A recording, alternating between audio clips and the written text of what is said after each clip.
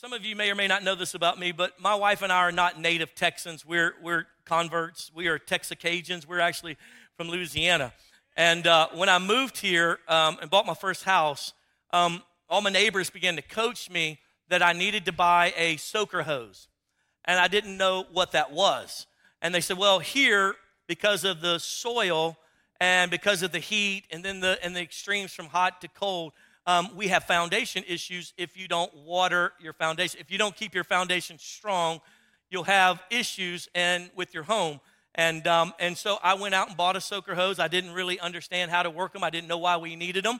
But as of this last week, I am convinced that if people don't go to hell, they should go to Texas. I mean, 105 is like, this has been a horrible week of heat, and I'm so grateful for the knowledge of making sure that my foundation is watered. As we jump in today's teaching, I titled the message today, Building Wise. Everybody say Building Wise. You can do better than that. Say Building Wise. And so as we jump in, we're going to look at Proverbs chapter 3 and verse 13. It says this, it says, blessed are those who find wisdom, those who gain understanding. For she, talking about wisdom, is more profitable than silver and yields better returns than gold. If it was in present language, or if God was writing this to us in more modern times, it would say, for wisdom is more profitable than Bitcoin and will yield a better return than Ethereum. She is more precious than rubies or stock in whatever Elon Musk is doing. So nothing you desire can compare with her. Look what it says in verse 15. Long life is in her right hand, and in her left hand are riches and honor. Her ways are pleasant ways, and her paths, talking about wisdom still, are peace. She is a tree of life to those who take hold of her. Those who hold her fast will be blessed. Now, the Proverbs, for the most part, are written, much of the Proverbs are written by a man by the name of Solomon. And Solomon was the king of Israel, following in the footsteps of his father David. And some of you may know David. He wrote much of the book of Psalms. David is considered a man after God's own heart. David was considered one of the greatest kings in the history of Israel. And so Solomon, his son, was going to be taking his place. And as you know, Israel is God's people. God picked Abraham and Abraham's offspring and made a covenant with them and said, okay, these are going to be my people, and that you'll be light to the entire earth on how I engage with people, and they can come and know me through my relationship with you. And so we see Israel as this all throughout the scriptures as God's precious people. And so we, as non-Israelis, have been grafted in as Christians, as believers. We've been, if you will, adopted into the family. And then of course Christ alone. And so all Israelis, Jews, everybody, the Messiah, Jesus. And so anyway, sorry to get on a track there, but at the end of the day, what this passage is talking about is how wisdom will give us this place of safety and security, more than riches, more than rubies. It'll give us long life, having wisdom. And Solomon is literally teaching all those who read, chase after wisdom. Become people of wisdom. Learn wisdom. It is more valuable. And in fact, in 1 Kings chapter 3, Solomon is coming into his royal position as king. And the Bible says that God comes to Solomon. And it's a little unclear for Solomon if he was having an open vision, a dream vision, but nonetheless, he had this engagement with God. And God asked him, he said, listen, ask me of anything and I'll give it to you. And Solomon, in humility, as a young leader, said, God, I don't know how to lead your people. I don't want to mess it up. So God, if you'll just give me wisdom. And it's almost as though in God's response is like, whoa, I didn't expect you to do that. He said, I didn't expect, it's not what he says, but it's like this sense that God's like, wow. He said, because you didn't ask for riches or popularity or power or importance, he said, you asked for wisdom on how to guide my people. He said, not only am I going to give you wisdom, but I'm going to give you riches. I'm going to give you power. And to date, Solomon is considered, outside of Jesus Christ, the wisest man to ever walk the planet. But he had a supernatural wisdom that came from God. So the writings of Proverbs that he wrote most, is this God wisdom. And so I would encourage every entrepreneur, I would encourage every businesswoman, businessman, anybody of influence to study the Proverbs, to have wisdom that's outside of the earthly wisdom of man. Are you tracking with me? Say yes. In fact, in this hour, more than ever before, we are surrounded by such foolishness. It's time that the church lives in wisdom. Are you with me? Say yes. In fact, I've been so dumbfounded over the last couple of years at how much of a lack of a biblical worldview Christians have, that we don't actually base our life system on what the Bible says. And that, my friend, is foolishness. In fact, the Bible says that the beginning of wisdom is the fear of the Lord. The beginning, where you start with wisdom, is to fear the Lord. Now, that word fear is better translated in our more modern English terms, deep respect. For example, I deeply respect electricity. I deeply respect it. I'm not scared that it's going to hurt me. I respect it. That's why I don't take my fork and stick it in the outlet, because I deeply respect its power. And so that's literally what the scriptures are talking about, that the fear of the Lord, the beginning of wisdom, comes when you and I go, he is God, the creator of the earth. The creator of the earth actually wants a relationship with me, and I can repent of my sins and fall on my face and declare him the Lord of my life. And then that is the beginning spot of wisdom. And so as the writer of Proverbs says here, that wisdom, get it with whatever you have to do to get wisdom. Chase after it. Tie it around your neck. Another passage says these words of wisdom. In fact, Jesus was dealing with this concept when he takes off into his Sermon on the Mount piece. So in the book of Matthew, starting in chapter 5, Jesus, he's on the earth and he's starting his ministry, and we call it the Sermon on the Mount because it's his sermon. It is kind of like his doctrines that he's going to give out to the people, and they're all come to him on the side of this mountain, and he begins to teach them. And he talks about how his yoke is easy and his burden is light. But as he opens up in chapter 5, he starts talking about the law of Moses, the Old Testament teachings. And he says, listen, I didn't come to do away with those. I came to fulfill every one of them.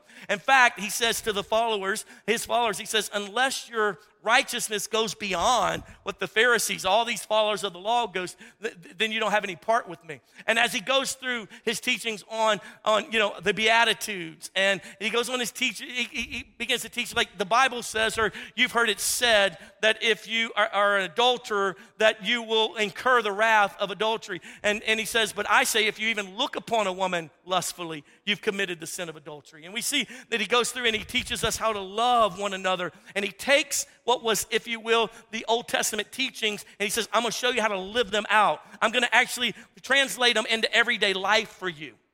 And then when we pick up here in chapter 7 of the book of Matthew, verse 24, Jesus then kind of illustrates it like this. He says, therefore, everyone who hears these words of mine and puts them into practice is like a wise man who built his house on the rock. Turn to the person next to you and say, you're wise. Tell him that. Say, you wise. I like that. It says, and Jesus says, everyone who takes these words of mine and puts them into practice. And I think it's really cool how Jesus uses the wordsmith there. I don't know if you've ever tried to coach somebody. If you've ever tried to be a coach and tried to maybe your own children, and you're like, look, this is how you stand, hold the bat like that. Okay, there you go. And if you've ever had anyone hear what you said but didn't do it, are you tracking with me? How frustrating is that? Like, I can't hit the ball. That's because you're standing like this. I told you to stand like that. What's wrong with you, dummy? And this is what Jesus is saying. Anyone who hears these words of mine, if you hear my teachings, if you understand, if you'll listen to me and you'll put them into practice. Everybody say, into practice. Turn to the person next to you and say, into practice. He says, he'll be like a wise man. Everybody say, wise man, who built his house on the rock. The rain came down, the streams rose, the wind blew and beat against the house, yet it did not fail or fall, because it had its foundation on the rock. And he goes on to say in verse 26, but everyone who hears these words of mine and does not put them into practice is like a foolish man. Turn to the person next to you and say, don't be foolish. Is like a foolish man who built his house on sand. The rain came down, the streams rose, and the winds blew and beat against the house, and it fell with a great crash. Why did it fall with a great crash? Because the house wasn't on a strong foundation. Now, being from Louisiana, I have watched our state build all these houses along these waterways.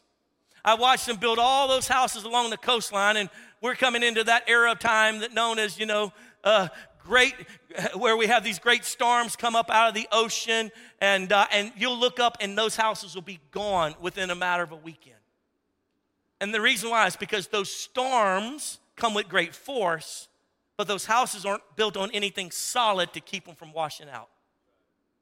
And so when I moved to Texas, though we have great clay and rock and things like that, because of the difficulty of the seasons, of the hot and the cold, and that expanding and contracting and all that's happening, that foundation can get weak. Are you tracking with me? Say yes.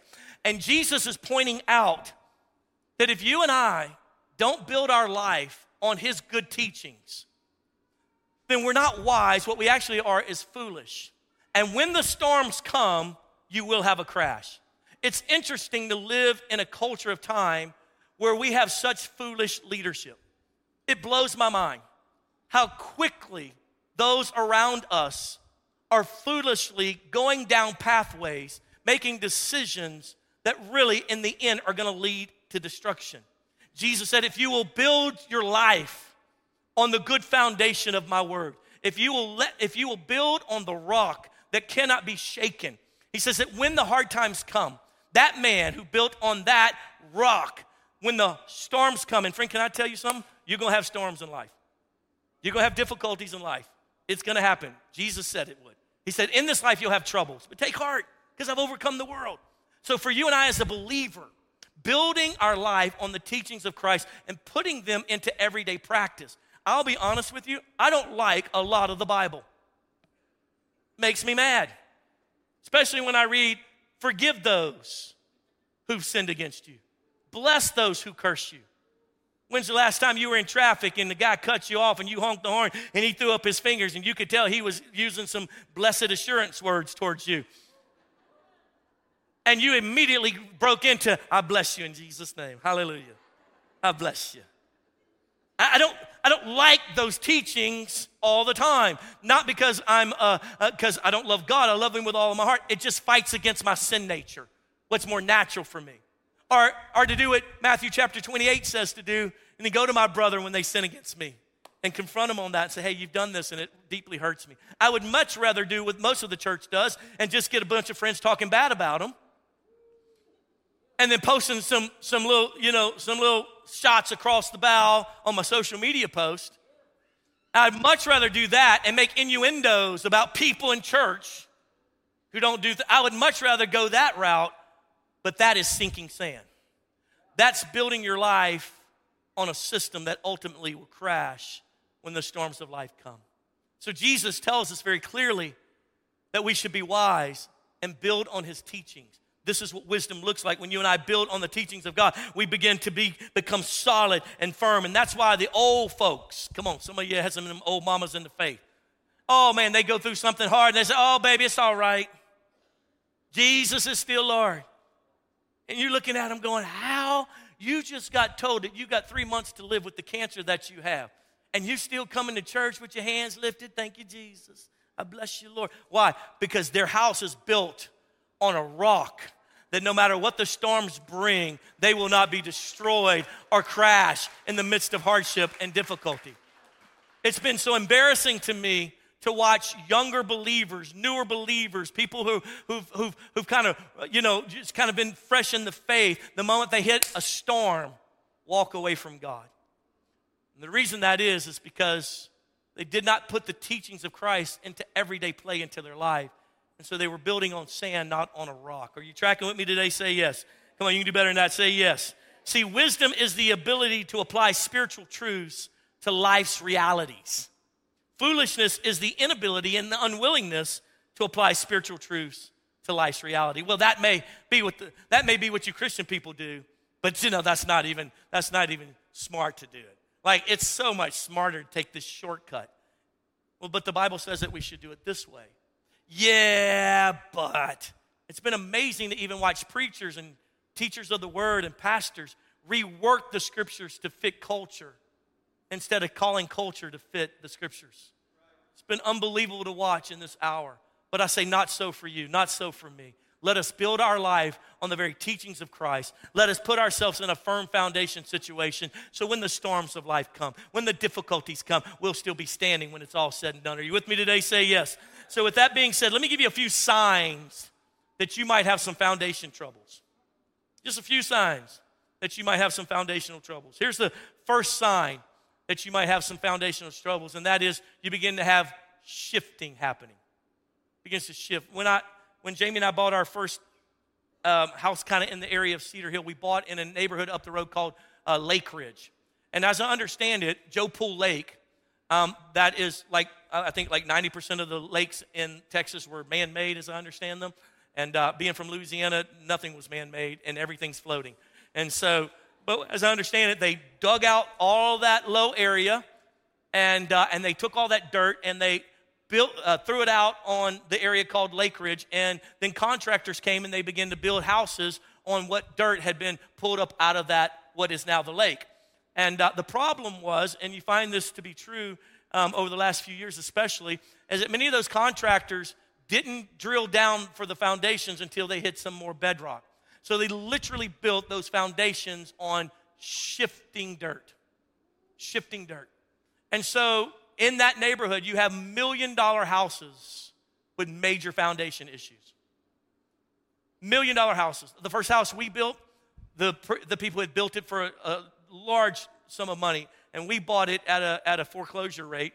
And I'll never forget, we were asking, why did it cost them so much to build this house? I mean, it's nice, but and I'll never forget, someone said, because this house, those contractors spent the extra money to go all the way down till they hit bedrock, and that house never had foundation issues, although all the houses around me did.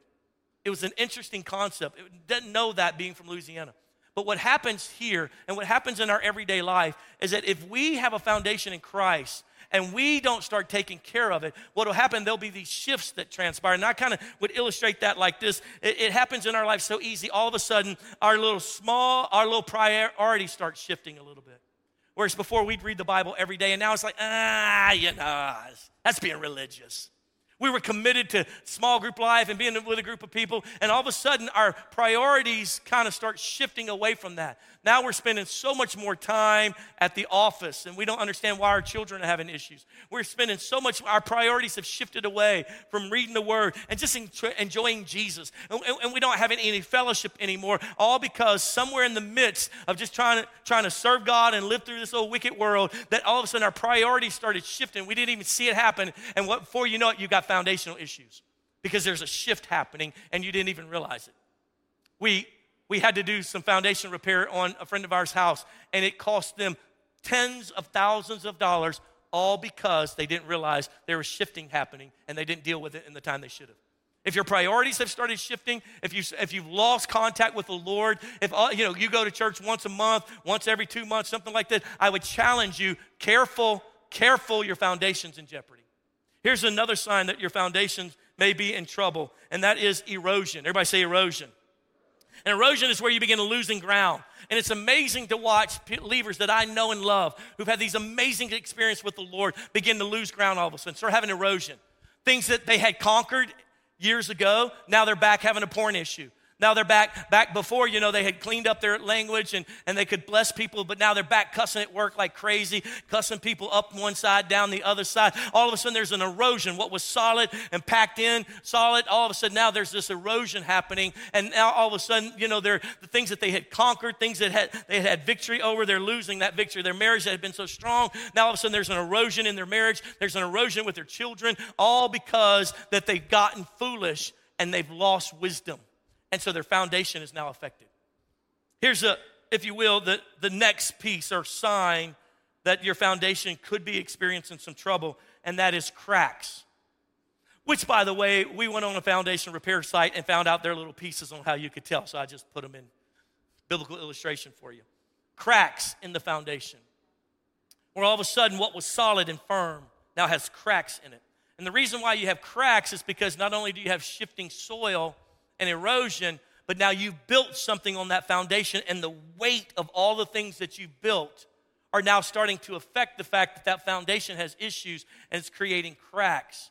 You now have cracks in your foundation. We we looked at a house during the economic downturn in that neighborhood I was telling you about locally close to me. And Jamie and I thought, well, hey, this is a great time. They're all in foreclosure during the economic downturn. Let's buy a couple of these big houses, and we'll do a quick flip. You know, we've been watching the History Channel. The HGTV channel. We can do what they do. We're better than those guys. We can do it. And so in 2008, and so we start looking at, there was 100 foreclosed houses in this big fine neighborhood with $1 million homes. And so we start going through them. I'll never forget, I walked inside of it had to be 6,000 square feet? 6,000 square feet house. We opened the big, amazing front door, big spiral staircase right there. And in the main foyer area as you walked in, and right down the middle of what type of flooring was that? Is marble flooring. Right down through the middle of the marble flooring was a crack so big I could put my fist down. I could see all down to the dirt. I could see 3 feet down, all the way down through the middle of this house. All down through the big giant crack. And I thought, woo, we ain't touching this one. The cost to fix this, my Jesus, all because someone didn't do the work right on the foundation from the very beginning. Are you tracking with me? Say yes. See, these are things that you used to be convicted of that you're not convicted of anymore. Now you got cracks.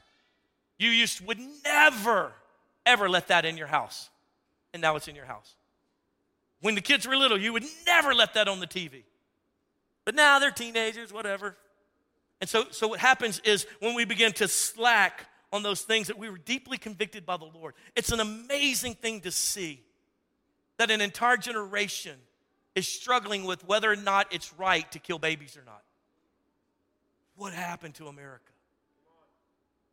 What happened to our convictions that life is precious?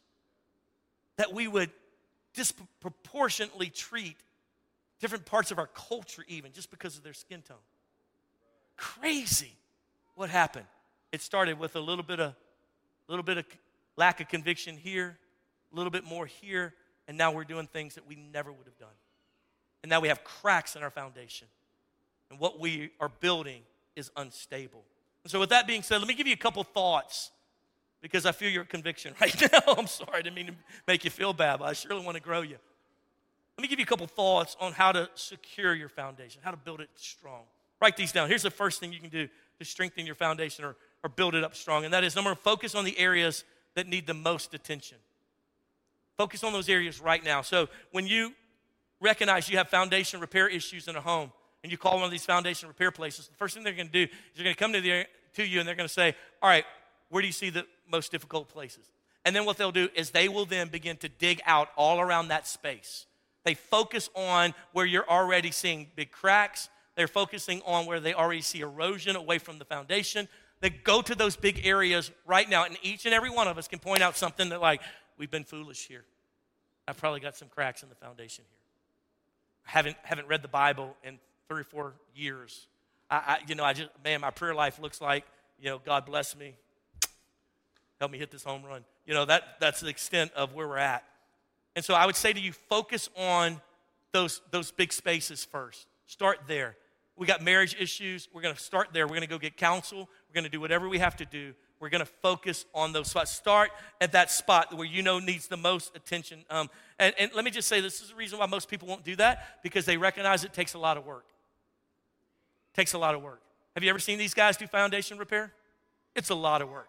They get out there in the heat, and they dig, and they dig, and they dig, and it takes them hours upon hours. They're fighting through root issues. They're fighting through all this stuff. And that's why a lot of people are like, oh, the Lord loves me. It's going to be okay. No, friend, it is time to fight for your marriage. It's time to fight for your purity again. Come on, are you with me? It's time to fight for your mental health again. Come on, you're losing your mind. You got cracks in the foundation. Because why? Because you've been foolish and not been wise. And now as a result, your whole Christian walk is shifting a little bit. It's shaking a little bit. And one big storm, and you may not be here. I asked a little couple who has been my assistant, who lost their baby 2 weeks ago, to not be at this service because we were doing baby dedication. They were at the first service.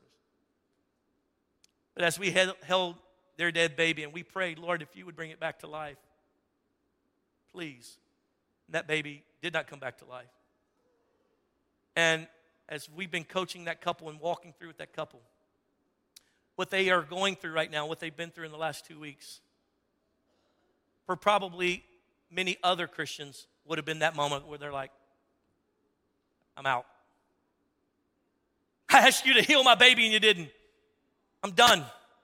But this little couple has a strong foundation in Jesus. So as the storm hit and it raged and it pushed against the doors and the waters rose and the wind hit against their faith, you know what they did? They just hunkered down and they said, God, we're going to trust you. We don't know why our baby died. We don't know why no one's been, we don't know who did right, wrong, and whatever, but we know this, that you are good and your ways are good and you are just in all of your ways. And come hell or high waters, we're going to keep serving you with all of our heart. And they've been at services, they've been at small group, they've been lifting their head up and saying, Jesus is Lord, no matter what happens. Friend, that's a firm foundation. That's because their foundation isn't full of cracks and erosion. They've been wise in making sure their foundation was strong. Every time I'd point out to them, hey, y'all need to work on this. I see that in your life. Yes, sir. I'm going to work on it. If God was standing here today, you could be brutally honest, and he spoke to you directly about an area that you need to work on, would you even listen? These are why we have such a church in America that's not effective anymore. It's because we have cracks in our foundation. The houses are shaking, and they're looking like they're about to fall apart. But I would prophesy to you, this is the church's greatest hour. This is our greatest hour. And the reason why I am being so strong with you is because I don't want you to crash when the winds come and when the difficulties come. Friend, can I just tell you something? If you think we've had storms the last few years, you ain't seen nothing yet. The Bible literally prophesies that in the last days that they'll be lovers of themselves, lovers of pleasure, rather than lovers of God. Jesus actually said in Matthew 24, he says the love of most will grow cold, talking about the believers. He talks about all the signs of wickedness that will be on the earth.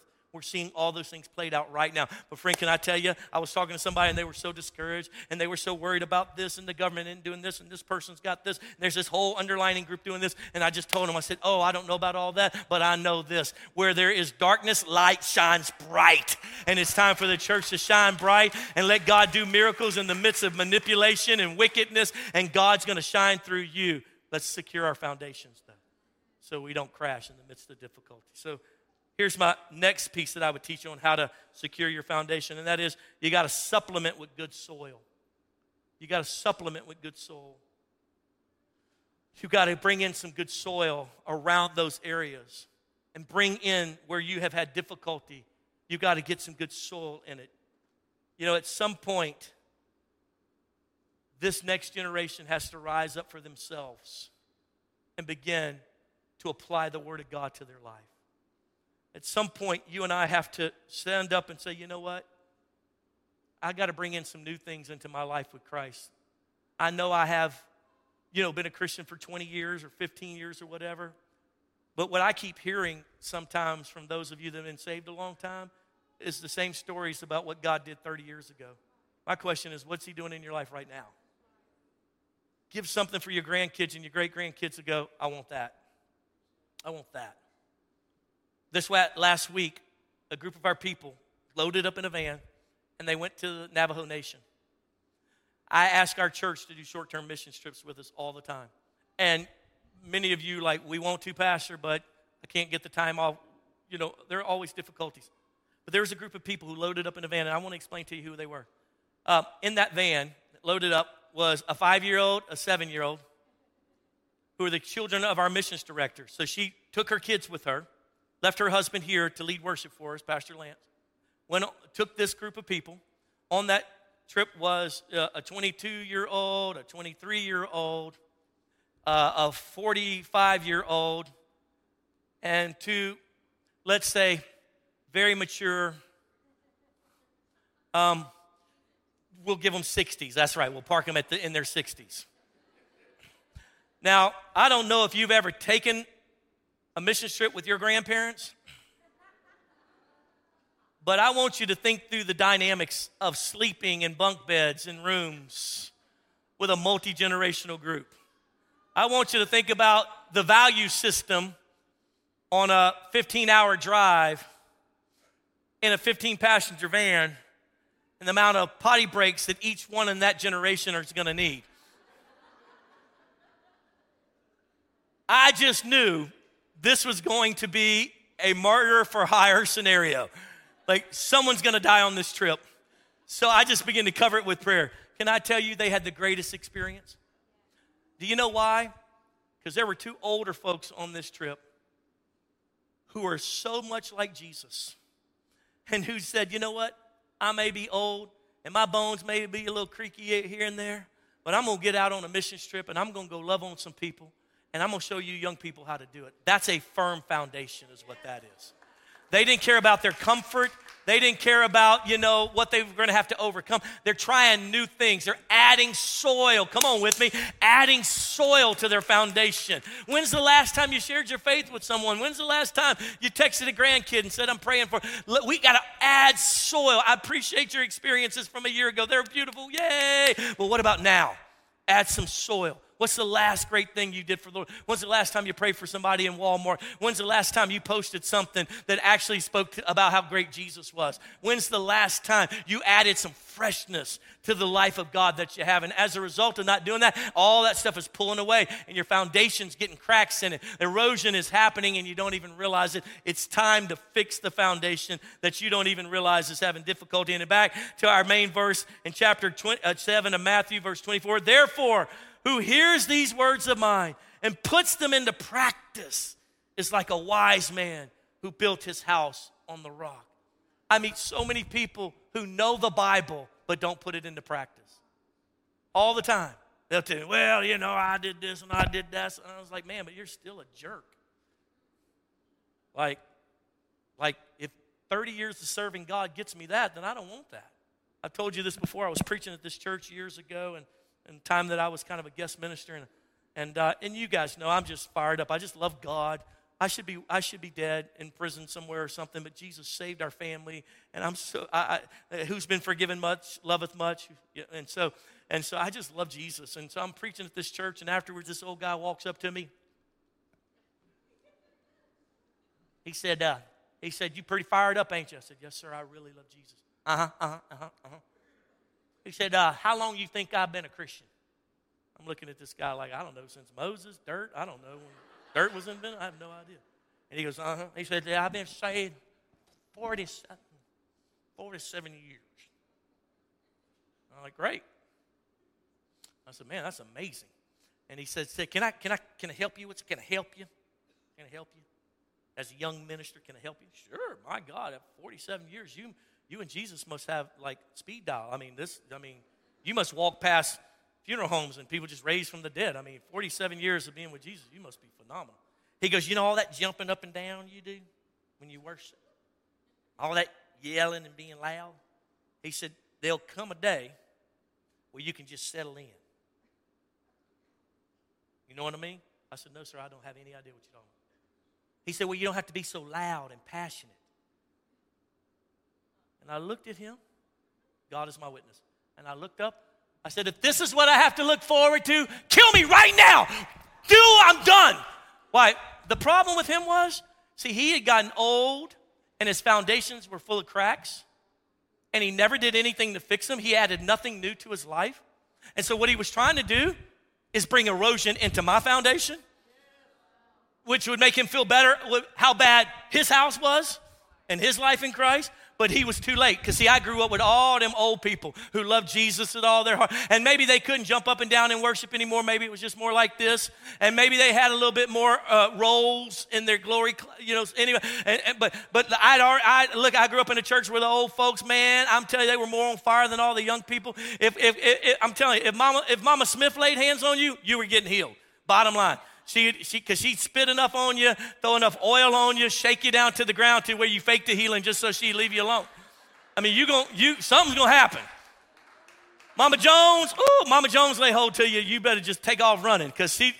Why? Because they understood as wise builders that they had to keep the fresh fire. You tracking with me? Say yes. No, you're not, but I love you anyway. That brings me to point number 3. How to secure your foundation, and that is number 3, and that is it requires constant maintenance. Requires constant maintenance.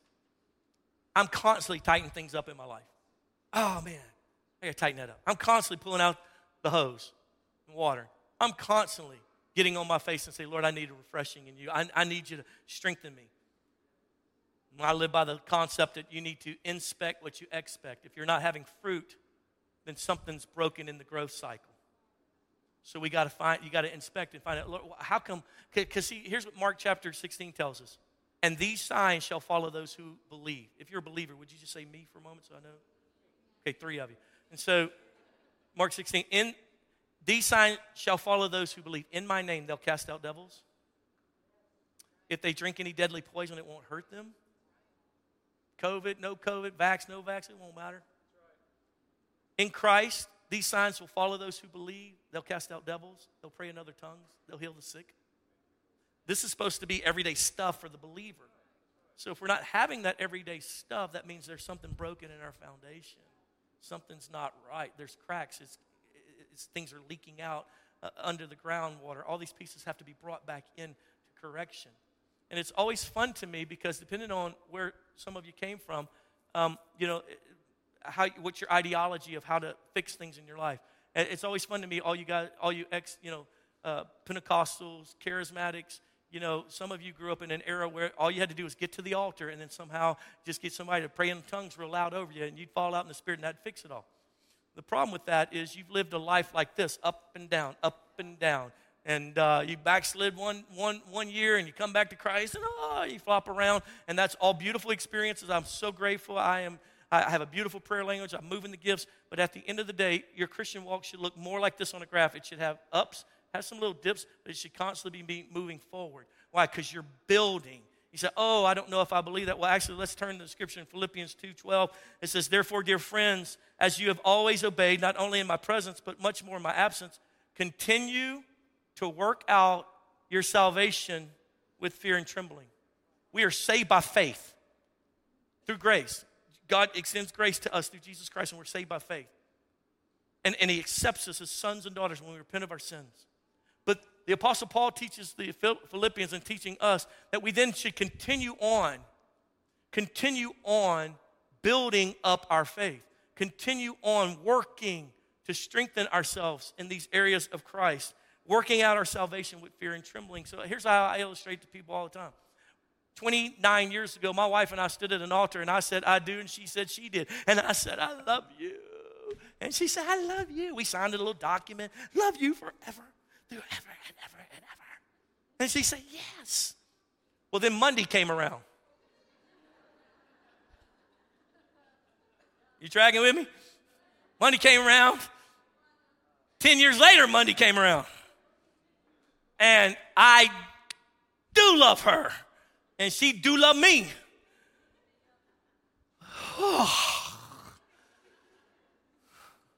But we're having to work out our love through fear and trembling. Are you tracking with me? And so let me tell you, I don't work for her love.